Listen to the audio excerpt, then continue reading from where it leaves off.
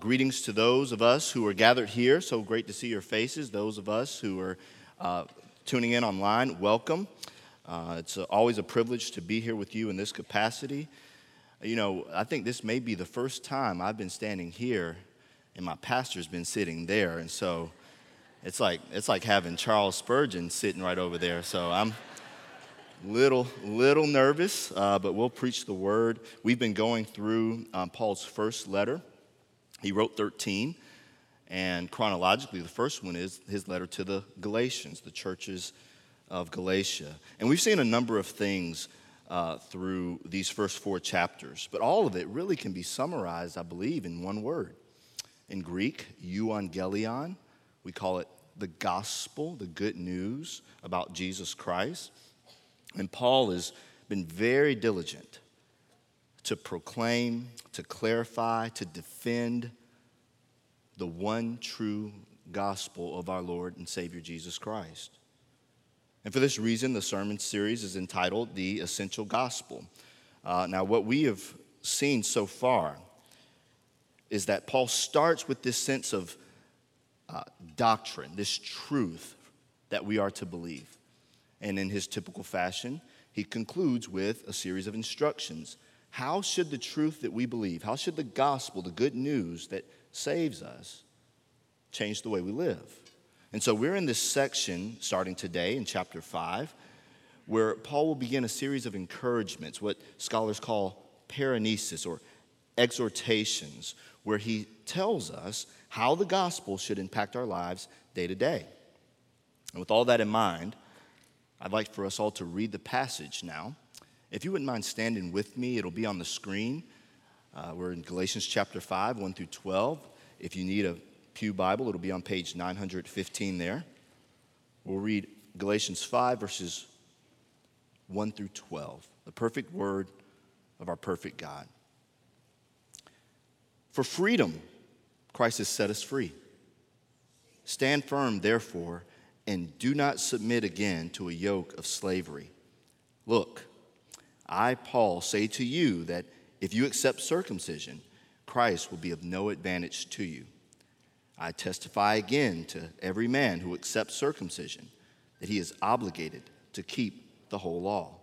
You are severed from Christ, you who would be justified by the law. You have fallen away from grace, for through the Spirit, by faith, we ourselves eagerly wait for the hope of righteousness.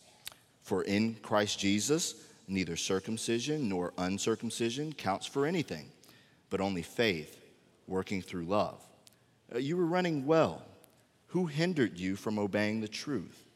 This persuasion is not from him who calls you. A little leaven leavens the whole lump. I have confidence in the Lord that you will take no other view, and the one who is troubling you will bear the penalty, whoever he is. But if I, brothers, still preach circumcision, why am I still being persecuted? In that case, the offense of the cross has been removed. I wish those who unsettle you would emasculate themselves. Let's pray. Father, this is your word, and we are your people, and how grateful we are to be in your presence. We need you. We need to hear a word from you. I pray that you would speak, that you would give us encouragement through your word, hope through your word. Give us a vision of Christ. And may I decrease, that your word would increase, that the glory of Jesus would be made much of in this moment, that all of us will be changed into the image of Christ. That's what we pray for today in Jesus' name. Amen. Please be seated. Thank you.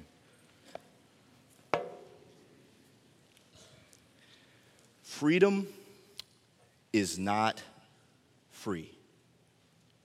Those words are engraved into one wall at the Korean War Veterans Memorial in our nation's capital. Indeed, it could be written over every memorial wall. It could be etched on every gravestone of every fallen service member. It's true. Those of us who have family members who have served, or perhaps many of us here have served ourselves, you know exactly the price for freedom. And to put it in perspective, from the American Revolutionary War to this very day, there have been over 2.8 million U.S. casualties to war. Believe me when I tell you, freedom is not free. And there is no greater cost associated with human freedom than the sacrifice of the Lord Jesus Christ. His death was the ultimate payment to secure human freedom for all time. Amen? Now, I want you to imagine with me for just a moment that you're coming to Hillcrest, you love this church, and you particularly enjoy the Christ-centered worship and the fellowship that you get in connect groups. And you especially love the preacher. The pastor here preaches the Word of God week in and week out. And then one Sunday you come to Hillcrest and you're sitting there and there's a guest speaker. And he's giving the Word, and as he's preaching, he looks at the congregation and he says these words. He says, "Unless you are baptized according to the Baptist tradition, you cannot be saved." There'd probably be some murmur going on in the congregation, a little unrest. You may start shuffling in your seat. And then imagine he goes on to say, it is necessary, it is absolutely required that you be baptized and that you be obedient to everything Jesus ever said before you can be saved. Of course, I'm paraphrasing Acts 15. Y'all would be writing a letter to the pastor. I know some of y'all, you'll just get up and walk out because that teaching is absolutely wrong, isn't it? It flies in the face of the good news about Jesus. That kind of teaching is contrary to the gospel of Jesus Christ. And that kind of teaching is exactly what the Galatians were hearing week after week. And it made Paul absolutely furious. Anytime a preacher says, "I wish those who unsettle you would emasculate themselves," you know he's mad. But why? Why is Paul so angry? He wrote 13 letters. And you know, as you read through Paul's letters, there's this very warm, tender, pastoral tone to them, isn't it? With the exception of this one. He starts off by saying, "I'm astonished that you're so quickly deserting him who called you, turning to another gospel." He starts chapter 3 by saying, "Oh, foolish Galatians, who has bewitched you?" And then here, strong language from the Apostle Paul. Why? Because Paul knows that freedom is not free. He knows the tremendous price that was paid for their freedom. The blood of the Lord Jesus Christ spilled to set these Galatians free. And he sees them walking willfully back into bondage. And he writes this section, this one that we just read, to begin a charter for Christian freedom. He writes to give a constitution, if you will, of what it means for the Christian to be free. What is the central idea of this text? Paul, in this text, is urging the Galatians to reject the enslaving message of legalism and to embrace the gospel of freedom in Jesus Christ. And if I can summarize this section in one sentence, I can't do any better than Paul himself does in verse 1. He says, "For freedom, Christ has set us free. Stand firm, therefore, and do not submit again to a yoke of slavery." But what does Paul mean when he says freedom? To be free in this sense, and as he's been talking about in this entire letter, is to be free from the law.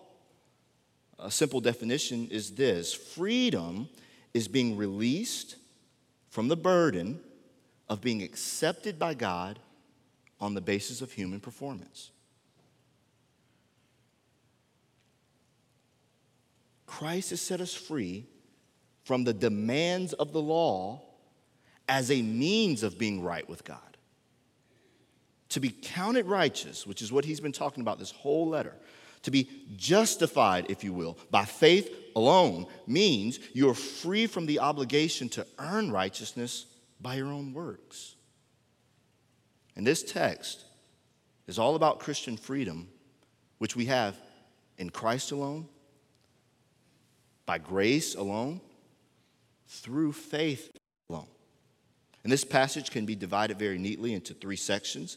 And so what I'll do is give us a little preview of where we're heading today. Like a swim instructor. It's almost summertime. Get in the pool, kind of take a tour around what is in the pool, and then we'll take a swim in the pool. So we'll look at 3 questions. We'll answer those questions from the text, and then we'll give some exhortations. Here's a preview. Question 1 will be, how is Christian freedom purchased? We'll look at the answers from verses 2 through 4. And then we'll ask, how is Christian freedom possessed? How does it come into our possession? Paul will answer that question in verses 5 and 6. And then third and finally, we'll ask the question, how is Christian freedom preserved? Verses 7 through 12. Let's begin with question 1. How is Christian freedom purchased? Here's the answer. Freedom is purchased only by the work of Jesus Christ, not our own works. If you're taking notes, I made a mistake and left out the word only. That's a very important qualifier. Freedom is purchased only by the work of Jesus Christ, not our own works. Look at verse 2 with me. Paul says, look, I, Paul, say to you that if you accept circumcision, Christ will be of no advantage to you. He's been saying this whole letter, but I think it bears repeating.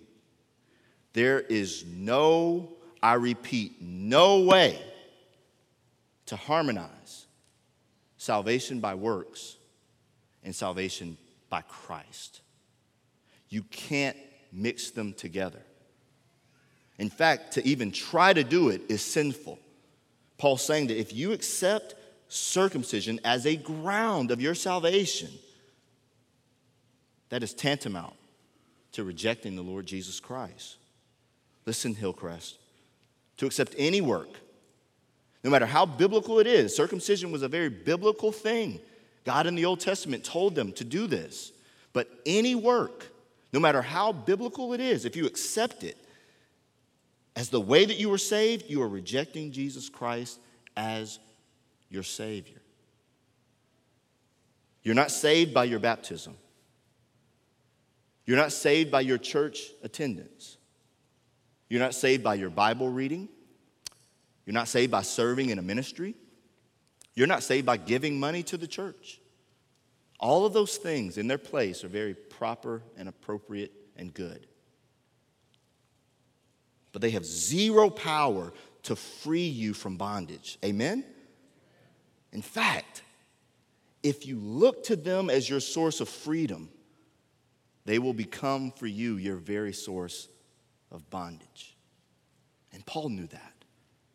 This is why he has this urgent message to help them see that it is not on you, it's on Christ. And if you insist on relying on your own goodness, Christ will be of no value to you at all. Simply put, it's either you alone or it's Christ alone.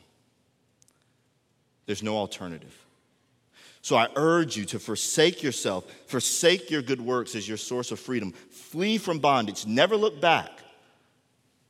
But what does this bondage look like? The bondage typically comes in one of 2 forms. We'll introduce the first one. It'll be elaborated on next week.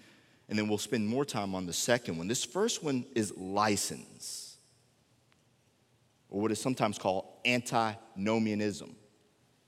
Compound word, anti, against, nomos, the law. This is a bondage to sin that says Christians are exempt from obedience to the law because of their reliance upon divine grace alone for salvation. The antinomian says something like this: I've been saved by grace. That means I get to live in sin as much as I want. This is bondage. And to illustrate this, we could turn to Luke 15, the parable of the prodigal son. You recall this, probably Jesus' most famous parable. A man had two sons. The younger said to his father, "Father, give me the inheritance that is coming to me." And he went to a distant country and wasted it on reckless living, parties, sinful pleasures of the flesh. This is describing this license that I'm talking about. He left his father's house to go live it up in sin. And my point to you is this: there is a bondage that has the appearance of freedom. If you think the grace of God gives you the right to live like a demon, you're enslaved. The Bible says, are we to continue in sin that grace may abound? The antinomian says, of course, why not? But Paul says, God forbid, may it never be. And Jesus very clearly says in John chapter 8, everyone who sins is a slave of sin.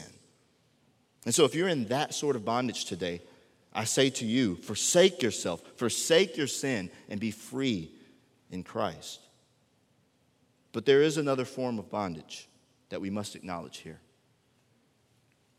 In fact, this form is the predominant issue in the Galatian churches. It's legalism. This is a bondage of self-righteousness. This error will say that salvation depends not upon Christ, but upon total obedience to the letter of the law. Whereas the antinomian will say, I'm free, I'm saved by grace, therefore I get to live in sin as much as I want. The legalist says, I am free because I obey the law. The legalist believes that obedience to God is what purchases one's freedom. You recall this parable that I mentioned, right? The parable of the prodigal son. The man had two sons. The younger, I described a moment ago, well, he had an older son. He was gripped with legalism. He thought that his obedience to the law, his own good works, merited something for him. Look at chapter 15, verse 29 of Luke. This is what he says to his father when his brother returns. He says to his father, look, these many years I have served you, and I've never disobeyed your command. You see the self-righteous tone there?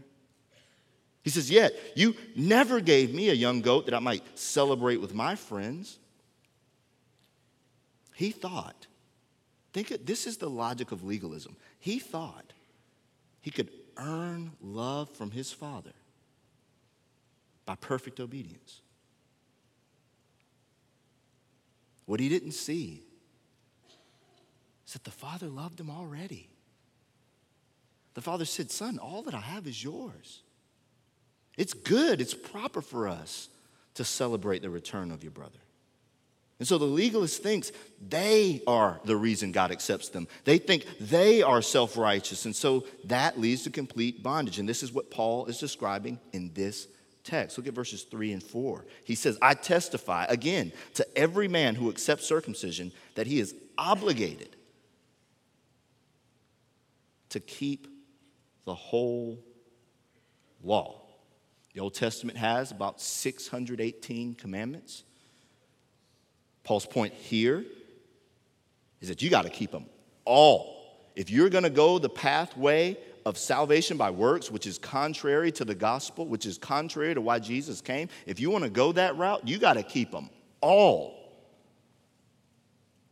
You are severed from Christ, he says. You who would be justified by the law, you have fallen away from grace. This is a dangerous error. Martin Luther, that great reformer, he said, if you accept Moses in one point, you must accept him in all. It does not help to say that circumcision is necessary, but not the rest of Moses' laws, for the same reason that makes you accept circumcision also makes you have to keep the whole law. And my point here is just simply this. If you and I have to keep the whole law to be right with God, we're doomed. there's no hope for us.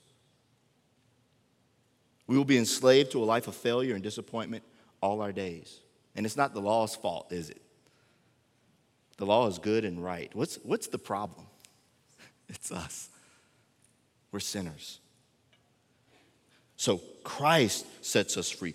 Only the work of Jesus Christ, his substitutionary death in the place of sinners, his burial, his resurrection, his work on our behalf. Only Jesus saves. How is Christian freedom purchased?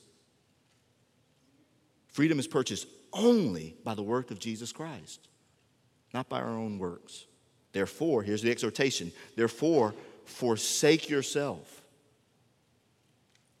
Forsake any works as a means for you to be saved. This naturally leads to the next question, which is, how is Christian freedom possessed? How does it become our possession? Here's the answer. Freedom becomes our possession only by faith, not by observance to religious ceremonies. The point here is that faith is the free gift. Faith is the means by which we receive the free gift of God. Faith and faith alone is the instrument through which we receive righteousness from God. Faith is the hand that extends itself and holds the gift that God gives to us. It doesn't earn it. It doesn't work to purchase it. It just receives it. Faith is the mouth that receives delicious food that we eat today. Today, I'm going to go to my mother's house, God willing, and I'm going to eat some really good food. And my mouth will not have made any of it. It merely receives it. And I want you to think of this imagery. Jesus purchases it, but we have to receive it. We have to take it into ourselves if we would benefit from it. This is why Paul makes much of faith in this letter, but particularly in verse 6. Look with me at verse 6. He says, "For in Christ Jesus, neither circumcision nor uncircumcision counts for anything, but" what? Say it with me. "Only faith working through love." Our faith has implications for our lives today, day to day, in the here and now, but it also has implications for eternity. According to this passage, verse 6, Paul is saying that what our faith really is a reliance upon God, which results in works of love. Faith is not just the instrument which receives, it's a matter of reliance upon God. In the same way I'm relying on this pulpit, in the same way that you're relying on those pews right now. These Galatians, to which Paul is writing, they're being led by false teachers to rely on their own works. They're being taught that faith wasn't enough, that they needed to keep the law also. And so they began to keep religious feasts and special days. And they began to consider being circumcised. And there's nothing wrong with special feasts or special days. They're in the Bible. Here's the distinction. If you're being circumcised because you want to be right with God, that's a problem.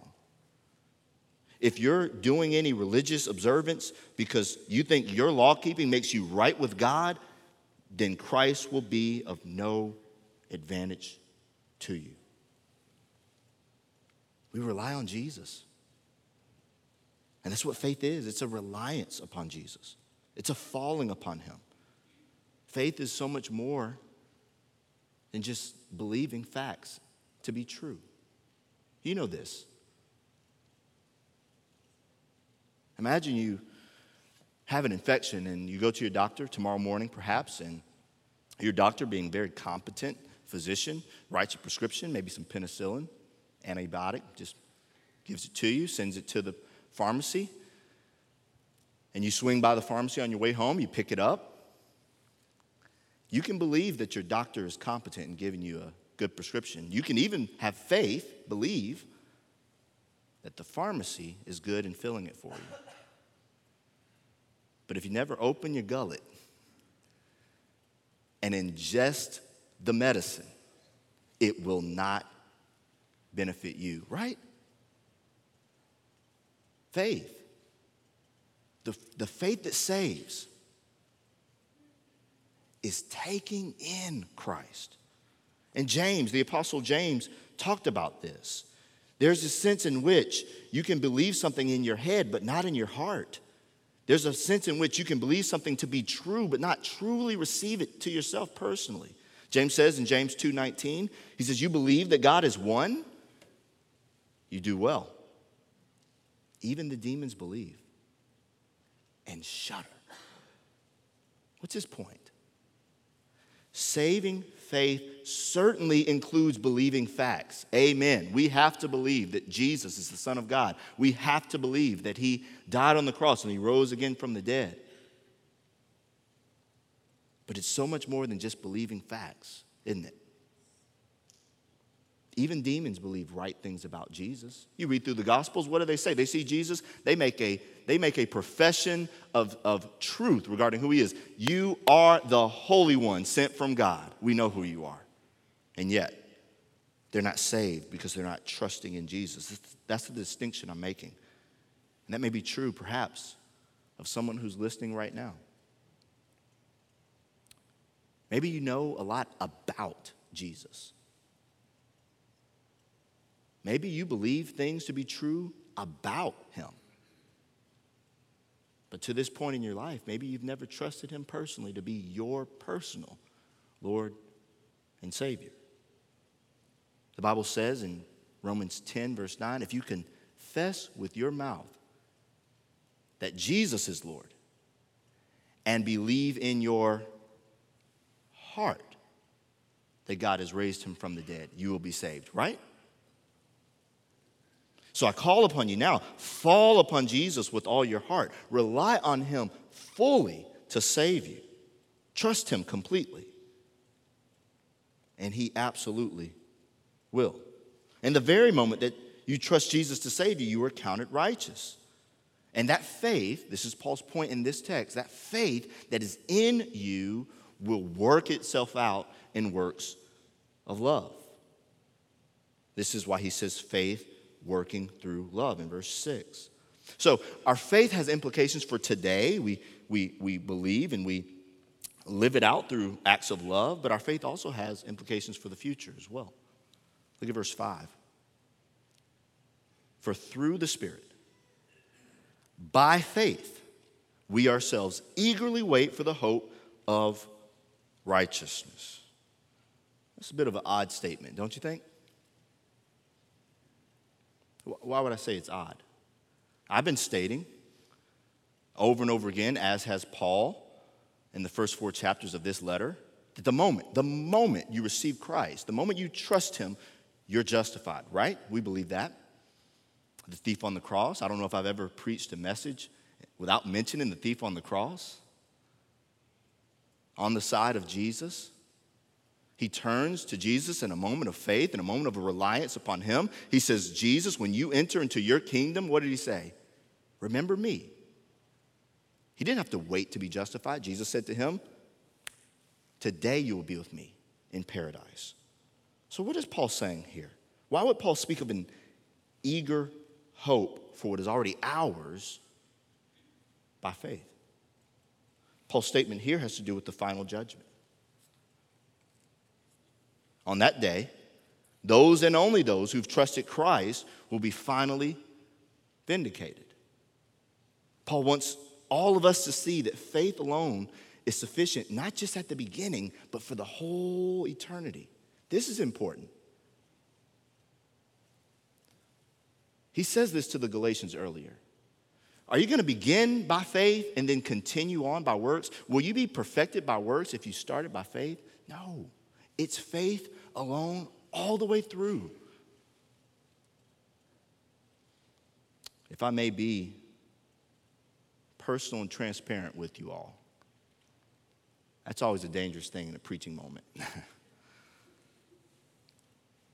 Verse 5 is especially meaningful to me personally. I confess to you all that as a Christian personally, I've often struggled with assurance. How do I really know that I've really been born again? How do I really know that when I get to the final judgment, I'll hear, well done, my good and faithful servant? Maybe you've never struggled with that, but I'm being honest with you. Now, I don't want to be misunderstood. I'm well aware that Jesus paid it all. I have zero doubt that his work for me is sufficient. I know for sure that I am trusting in him and that my salvation can never be lost. It's his work and not my own. Please don't misunderstand me. I know these things and I'm trusting Christ. But the honest truth is that I'm discouraged by how little I look like Jesus. Maybe you've experienced that. And in 20 years of walking with the Lord, I feel like I ought to be a little further along than where I am now. I have this sinful tendency, it's sin, it's doubt. I have this sinful tendency to doubt the free, unconditional grace of God for sinners like me. And so the final judgment is sometimes something that I think of with great fear. Why do I share this personal struggle with you? Because I'm convinced I'm not alone. There's probably some people out there like that, and I want to be of help to you. I want to encourage you with what has encouraged me. I want to encourage you to say with me, along with the fellow in Mark chapter 9, verse 24, Lord, I believe, help my unbelief. Let me encourage you with these words from Charles Spurgeon. This is what he says. It's not great faith, but true faith that saves. And the salvation lies not in the faith, but in the Christ in whom faith trusts. Look away from your own trusting and look to Christ alone. Therefore, we can approach the final judgment with complete confidence and assurance based on the promise of God. You know, the scripture really helps me be encouraged, but there's also a little something else I do. Can I just share it with y'all? We're just going to be transparent. Is that okay? Can I share it with y'all? The hymns have ministered to me in my hour of weakness. And one in particular that's been very helpful to me goes a little something like this. My sin, oh, the bliss of this glorious thought. My sin not in part, but the whole is nailed to the cross, and I bear it no more. Praise the Lord, oh my soul. It